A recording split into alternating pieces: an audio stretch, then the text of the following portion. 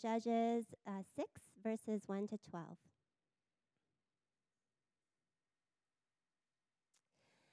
The Israelites did evil in the eyes of the Lord, and for 7 years he gave them into the hands of the Midianites. Because the power of Midian was so oppressive, the Israelites prepared shelters for themselves in mountain clefts, caves, and strongholds. Whenever the Israelites planted their crops, the Midianites, Amalekites, and other eastern peoples invaded the country. They camped on the land and ruined the crops all the way to Gaza and did not spare a living thing for Israel, neither sheep nor cattle nor donkeys. They came up with their livestock and their tents like swarms of locusts. It was impossible to count them or their camels. They invaded the land to ravage it. Midian so impoverished the Israelites that they cried out to the Lord for help. When the Israelites cried out to the Lord because of Midian, he sent them a prophet who said, "This is what the Lord, the God of Israel, says. I brought you up out of Egypt, out of the land of slavery. I rescued you from the hands of the Egyptians, and I delivered you from the hand of all your oppressors. I drove them out before you and gave you their land. I said to you, I am the Lord your God. Do not worship the gods of the Amorites, in whose land you live, but you have not listened to me." The angel of the Lord came and sat down under the oak in Ophrah that belonged to Joash the Abiezrite, where his son Gideon was threshing wheat in a winepress to keep it from the Midianites. When the angel of the Lord appeared to Gideon, he said, "The Lord is with you, mighty warrior." Well, good morning. Wasn't last Sunday fun? Can we especially thank the guys behind the barbecue pit? I mean, these guys. So not only was it like mid 90 degrees out there, that was the one part of the park that was in the sun the entire time, and the heat was blowing into their faces. And a number of them didn't have hair to block this. It's like these guys were awesome. And I just want to say thank you. Everybody, all that you guys are, the people on the bounce houses, that's the real work too. I mean, watching kids jump up and down over and over again, that takes a lot of energy out of you. But my favorite was just coming together as a community and just being out in the neighborhood, loving folks, even leading up to it with all the flyering that we were out there, door hanging. Just gave us an opportunity, just gave us an excuse to be in the community and then just to serve everybody. So if you're here and from that block party and say you heard about us, welcome. You're welcome wherever you're at in your spiritual journey. We're glad you're here. What we've been doing during this time of the service is we've been going through the Old Testament. That is the scriptures that lead up to the life of Christ, written centuries before his coming. And in the series, we've been calling it One God, One Story, looking at two thoughts from the Old Testament, these ancient texts. One, how is it relevant to our lives? And two, how does it all point to Jesus? Because Jesus said, it all points to me, it all builds up to me. But confession. Okay, we're starting the book of Judges. We're going to look at the book of Judges today. I have always found in the past the Judges to be about the most depressing read that there is. In fact, whenever I try to read the Bible from cover to cover, it's not Leviticus that gets me stuck. If you're familiar with your Bible at all, Leviticus is where a lot of the rules and the priestly garments are described in great detail. It's all good. It's all helpful. A lot of people get stuck there. I get stuck in Judges because it's so depressing. And I'm not alone because one person has described the book as despicable people doing deplorable things. The Israelites are so ungrateful. At this time in their history, God has provided for them over and over again. As we've been working our way from the beginning of the Bible through to this place, God has provided for them. He's rescued them out of Egypt. He's delivered them into the promised land. And what do to thank him? They say, you know what? We're going to do our things our own way now. And they repeat this over and over again. God's good to them, and they say, you know what? We don't want you. We're fine on our own. And the reason it can be a hard read is because the book of Judges is meant to show us our depravity.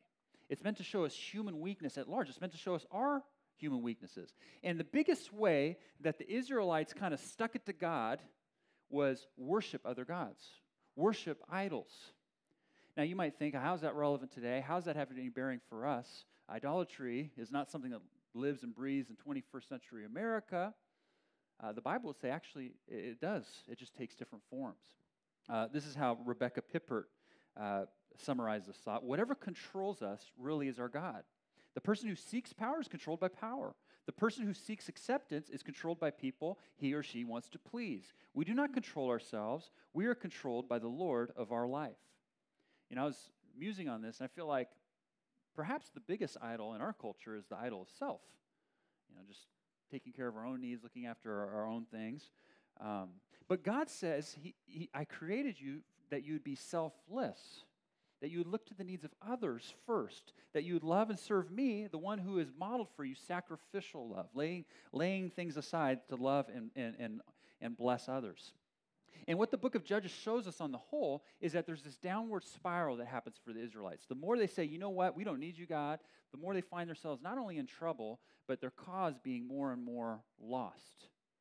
And so the question then becomes, why is the book of Judges in the Bible? It's because it's the gospel. It's because the book of Judges shows us the Bible is ultimately not about a moral code or a collection of inspirational stories. The Bible is ultimately a story about a God who relentlessly pursues us, even when we constantly are resistant to his purposes. And so what we see today is God's loving us despite us. That happens over and over in the book of Judges, and it's encapsulated here really well in the story of Gideon. So we're going to look at how God loves us despite us, and see at least three ways. The first is the most straightforward. We see here that God is gracious to us. He loves us even when we don't deserve it. Now, this is the most straightforward of the three. The Israelites were in bad shape. Have you ever seen the movie The Seventh Samurai? It's a classic film. It's so good. The modern remake is not anywhere near as good, but the Magnificent Seven. You've seen that one's cowboy take on it. The Israelites are basically in the same sort of ordeal. The Midianites and all the eastern peoples, their enemies, have kind of gathered and they're terrorizing the Israelites. Anytime crops come up, they just come in, they take all the food, and they ravage the land. And so they're basically really hopeless. And how this whole thing gets set up is verse 1 says, why is this all happening? The Israelites, verse 1, did evil in the eyes of the Lord. For 7 years he gave them into the hands of the Midianites. So it's saying right off the top of at the beginning of this, these guys are in this because they deserve it, essentially. And then when God sends his salvation, his deliverance, to ultimately bring these guys and save them out of the hands of the Midianites, that's where the story's headed. Before sending a salvation, he first sends them a sermon. And you see that in verses 8 and 10, where God sends him a prophet, and the gist of what the prophet says to them is, guys, God's been taking care of you. He's been looking after you. He delivered you out of Egypt. He provided the promised land for you, but you've rejected him. What do you expect? These guys don't deserve God's help. And then God sends a judge to deliver them. Now, real quickly, what's a judge? A judge in this case is not the, black robe, gavel holding, English wig, aristocratic, judge.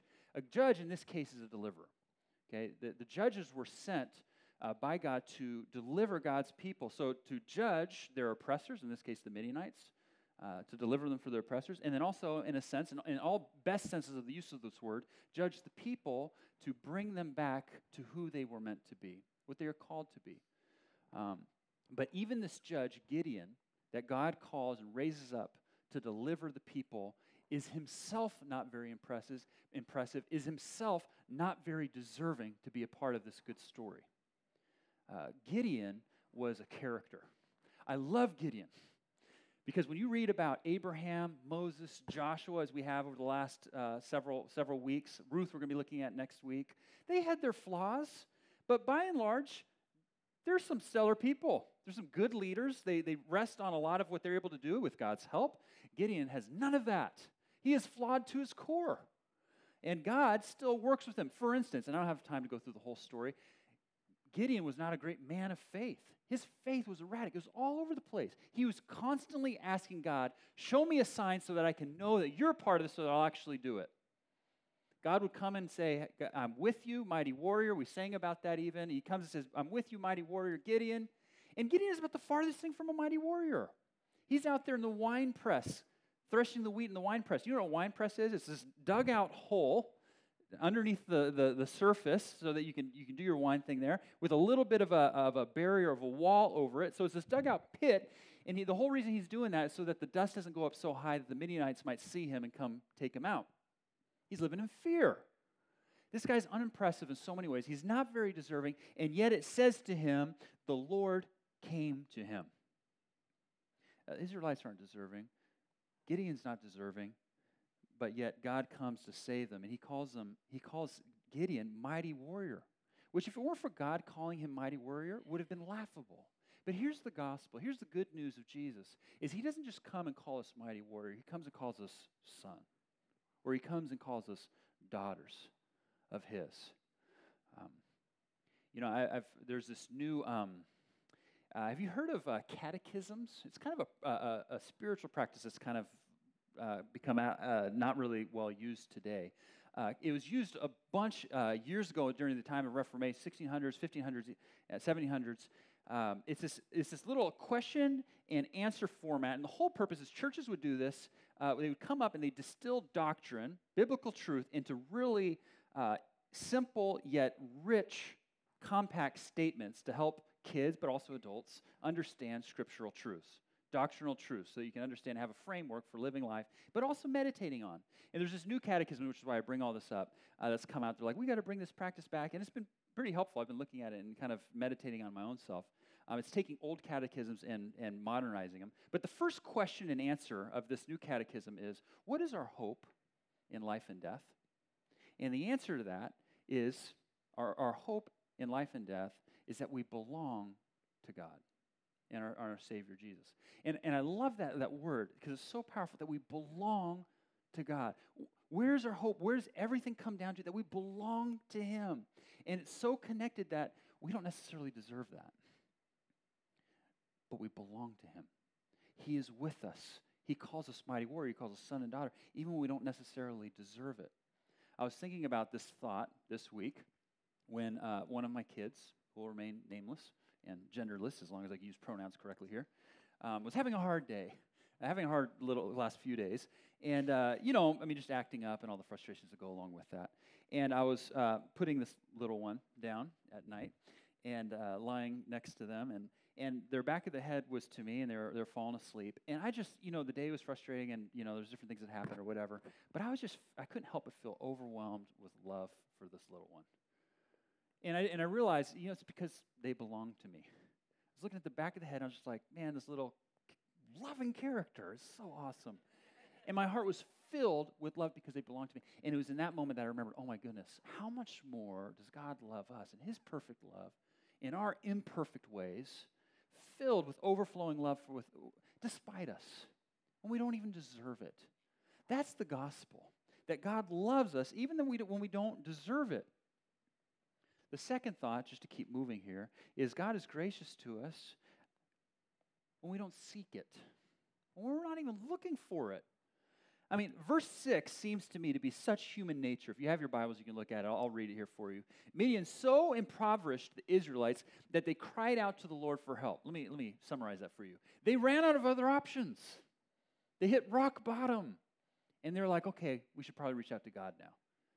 Which, have you ever done that? Religious and non-religious alike, I feel like we do that. God, where are you? If you're even there, now's the time. They didn't even, they were just like, last-ditch effort. God, would you help? Gideon's even better. Gideon was just doing his little threshing thing, and God came up to him. I would like to think that a hero that God is going to raise up to deliver his people would be like the kid on the end of the basketball bench who's saying, put me in, coach, I can do it. Gideon wasn't even on the bench, let alone in the court. He was trying, he had nothing to do with this, but God came up to him and says, the Lord is with you, mighty warrior. The Israelites were kind of last-ditch effort. Gideon himself wasn't even seeking God, and yet God came. It says the Lord came and sat under the oak and initiated this rescue plan. I love that. He seeks after us even when we ourselves are not seeking. I will never forget, about a year ago, I was called one day randomly to visit a hospital. There was an elderly lady who was on her deathbed, El Camino Hospital. And the person who had called me was like 3 relationships removed. So it was like a friend of a friend of a friend. Had heard that I was a pastor, said, And so I went. And I didn't really know what to expect. And when I got there, I came to the hospital corridor, and I was going down the hall, and I just saw tons of what were family members hanging out outside. And for the most part, what most of them kind of thought of me as they found out I was a pastor was like kind of, very cordial, very nice, but kind of, what's he doing here? Like that kind of deal. I was trying to figure out what I was doing there, by the way. And I wanted to be honoring and respectful and all that sort of thing. The lady came up to me and said, "Thank you so much for coming. I'm the one who called so-and-so who called the whole thing. And I'm her daughter. My mom's on her deathbed. Actually, she hasn't been responsive for a while now. But thanks so much for coming. We never went to church growing up. She didn't take us to church, but I always knew that her faith meant something to her from the past. And so I just thought it'd be good to call someone. So thanks for coming. I was like, I'm glad to be here. I'm honored to be here. And then one other lady came up to me before I went into the hall, the aunt, so the elderly lady's sister. She came up to me, and it was interesting. She started by like barraging me with all these like questions about my faith. I think she was like giving me like a sniff test to make sure I wasn't part of some like weird cult or something. But she asked me all these questions, and when I satisfied her, she's like, "I'm so glad you're here. I've been praying for my sister and for the family you see here for decades, that God would show his love to them." And I'm sitting here, I'm just trying to get all this input and make sense of it, okay? And I realize I'm getting ready to go on this tour. So finally I'm invited inside the room. And everybody came in with me, by the way. I thought I was just going to go in. But so we're in this room, and there's all these people standing around. And the son goes up and he says, "Mom, if you can hear me, there's a pastor here to see you. Would you, he's going to say a few words." And I just went up, and I'm just, "Okay, Lord, help, please." And I said, "Ma'am, if you can hear me," which my training told me that if you're in a coma, you still talk as if they can hear you, because oftentimes they can. And I said, "Ma'am, if you can hear me, first of all, I'm honored to be here. You have a wonderful family," that sort of thing. And I said, "Yeah, I was called, and I'm a Christian pastor, and I heard that you went to church when you were young, and your faith might be something that's been important to you in your life. I really have only one thing to share with you today, and that's what the Bible calls the gospel, the good news of Jesus.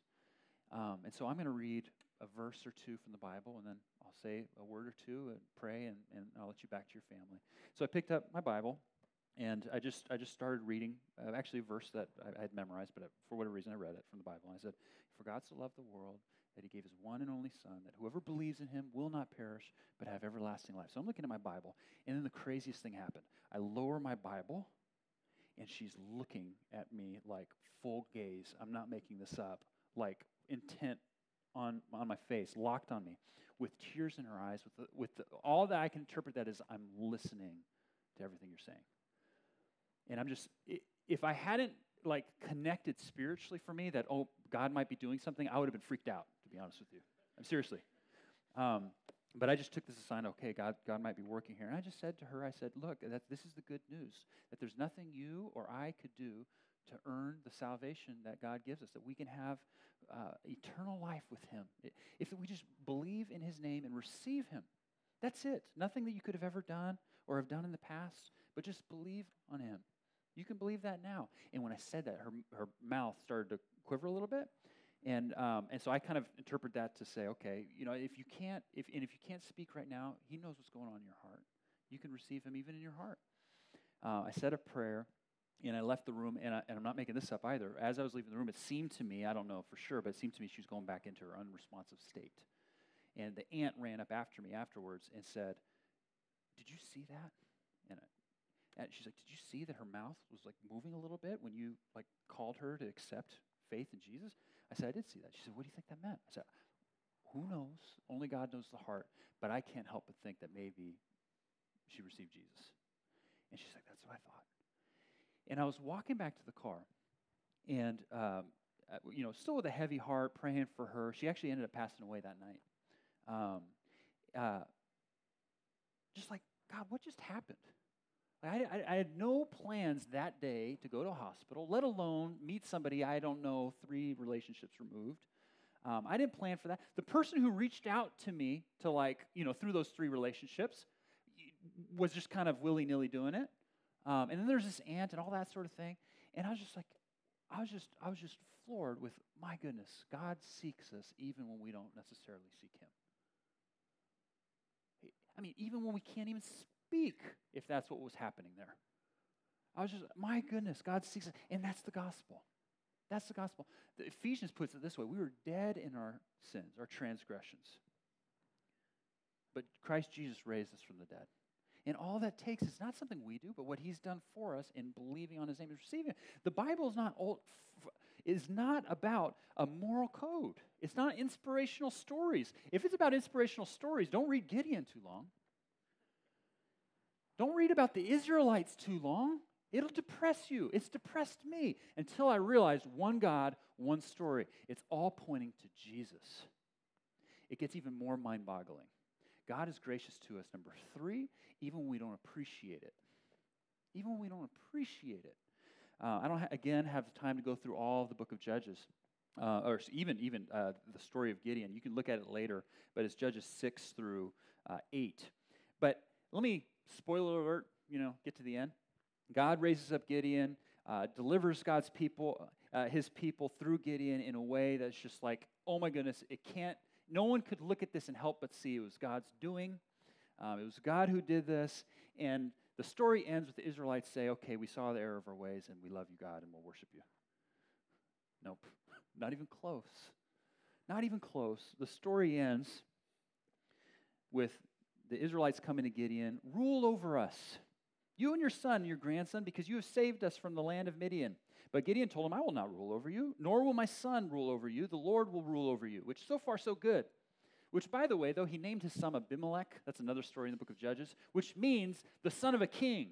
So Gideon actually had a little bit of a pride issue. I don't have time to go into all that. So that sounds like a good answer. He's still an interesting character. But anyways, here's where it really takes a downturn. And he said, I do have one request, however, that each of you give me an earring from your share of the plunder. It was the custom of the Ishmaelites to wear gold rings. They answered, we'll gladly give them to you. So they spread out a garment, each gave them a ring and all this plunder. Verse 27, Gideon made the gold into an ephod, which he placed in Ophrah, his town. All Israel prostituted themselves by worshiping it there, and it became a snare to Gideon and his family. Down to verse 33, no sooner had Gideon died than the Israelites again prostituted themselves to the Baals. They set up Baal Berith as their god, and did not remember the Lord their God, who had rescued them from the hands of all their enemies on every side. God is gracious to them. He would go on to save them a few more times, even in the book of Judges, despite this. Do you now see why it's like, man, I'm reading the book of Judges in the past, and I just get so depressed. It's like, oh my goodness. But this is the gospel. Praise God that he saved people who would return to their sin, have pattern of sin, because that's what he does for you and me. Even if we return, he still loves us, even when we don't appreciate, even when we don't fully appreciate, he loves us. One of the most powerful texts in the Bible, you've heard me quote it up here before, to me, is Romans 7. Paul, the great apostle Paul, many of us are, if you're a Christian today and you don't have Jewish descent in you, you are likely a believer today because of Paul. This guy who wrote a lot of the Bible, great guy, gave his life as a martyr, loving people. He sacrificed his life. Even still, in Romans 7, he says, when it comes down to it, the things I know I should be doing, I don't do those things. The things I know I should be doing, I know I shouldn't be doing, I do those things. And he summarizes that whole thought by saying essentially, who will save me from this body of sin? Who will save the Israelites from not only the Israelites themselves, but their own judges? Gideon was like one of the better ones, by the way. Paul goes on to say, therefore, there is now no condemnation for those who are in Christ Jesus, Romans 8:1. Who will save the people is the same one who saves Paul, the same one who saves us. That is Jesus. This points to him, the true and greater judge. The one who, as the Son of God, had every right to judge us for everything that we've done, the patterns of all the stuff that we could do. Going after all these different gods, success, comfort, whatever you love, whatever it might be. True and greater judge who could have judged us, but the gospel is on the cross, he took our judgment for us. And he is the true and great and mightier warrior that we sung about in defeating not just the Midianites, the human oppressors, but the oppressors of our souls, sin and death. By defeating that when we receive him, that we put our faith in him, that's the gospel. Nothing we could do, but everything that he has done for us. Here's my takeaway from today's message. Maybe it's helpful to you. Maybe you have something else that comes to your mind. My takeaway today is just to appreciate God's love just a little bit more. Because what I think the book of Judges forces us to do, is to see a little bit more deeply my own flaws, my own failings, my own lack of appreciation, my own lack of initiative, all of that. But as I see more deeply my sin, I see more deeply his love for me, that I belong to him, that he comes and he says to you and to me, the Lord is with you, not just mighty warrior, daughter of mine, son of mine. You belong to me. I am with you. And so that's the gospel message back even in the depressing book of Judges. It's not depressing because it points to the one who takes care of us, even despite us. And the call of Gideon is it shows us that not only does God love us and is gracious despite us, he wants to extend his love and his grace to others despite us still. And so that's what we consider to be our calling here at Current. Let's pray.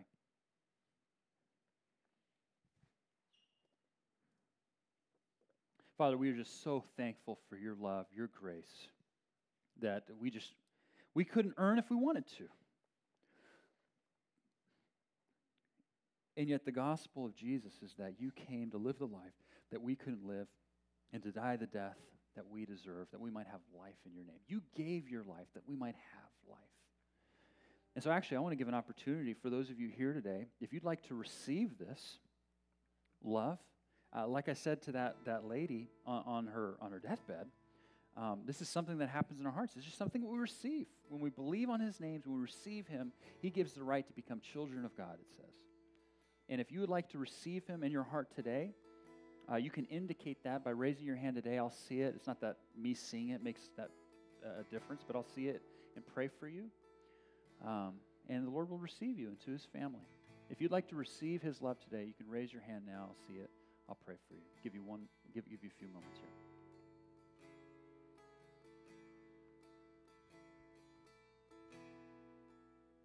Father, we just want to,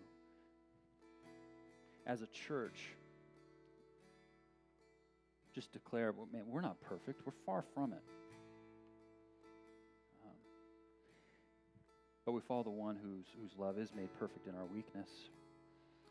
Thank you for examples like Gideon that are encouraging in the sense of, we don't have to have our act all together, and that's the point. We love you, Father. Please bless the rest of this time. Please give us a good rest of the day. We ask in Jesus' name. Amen.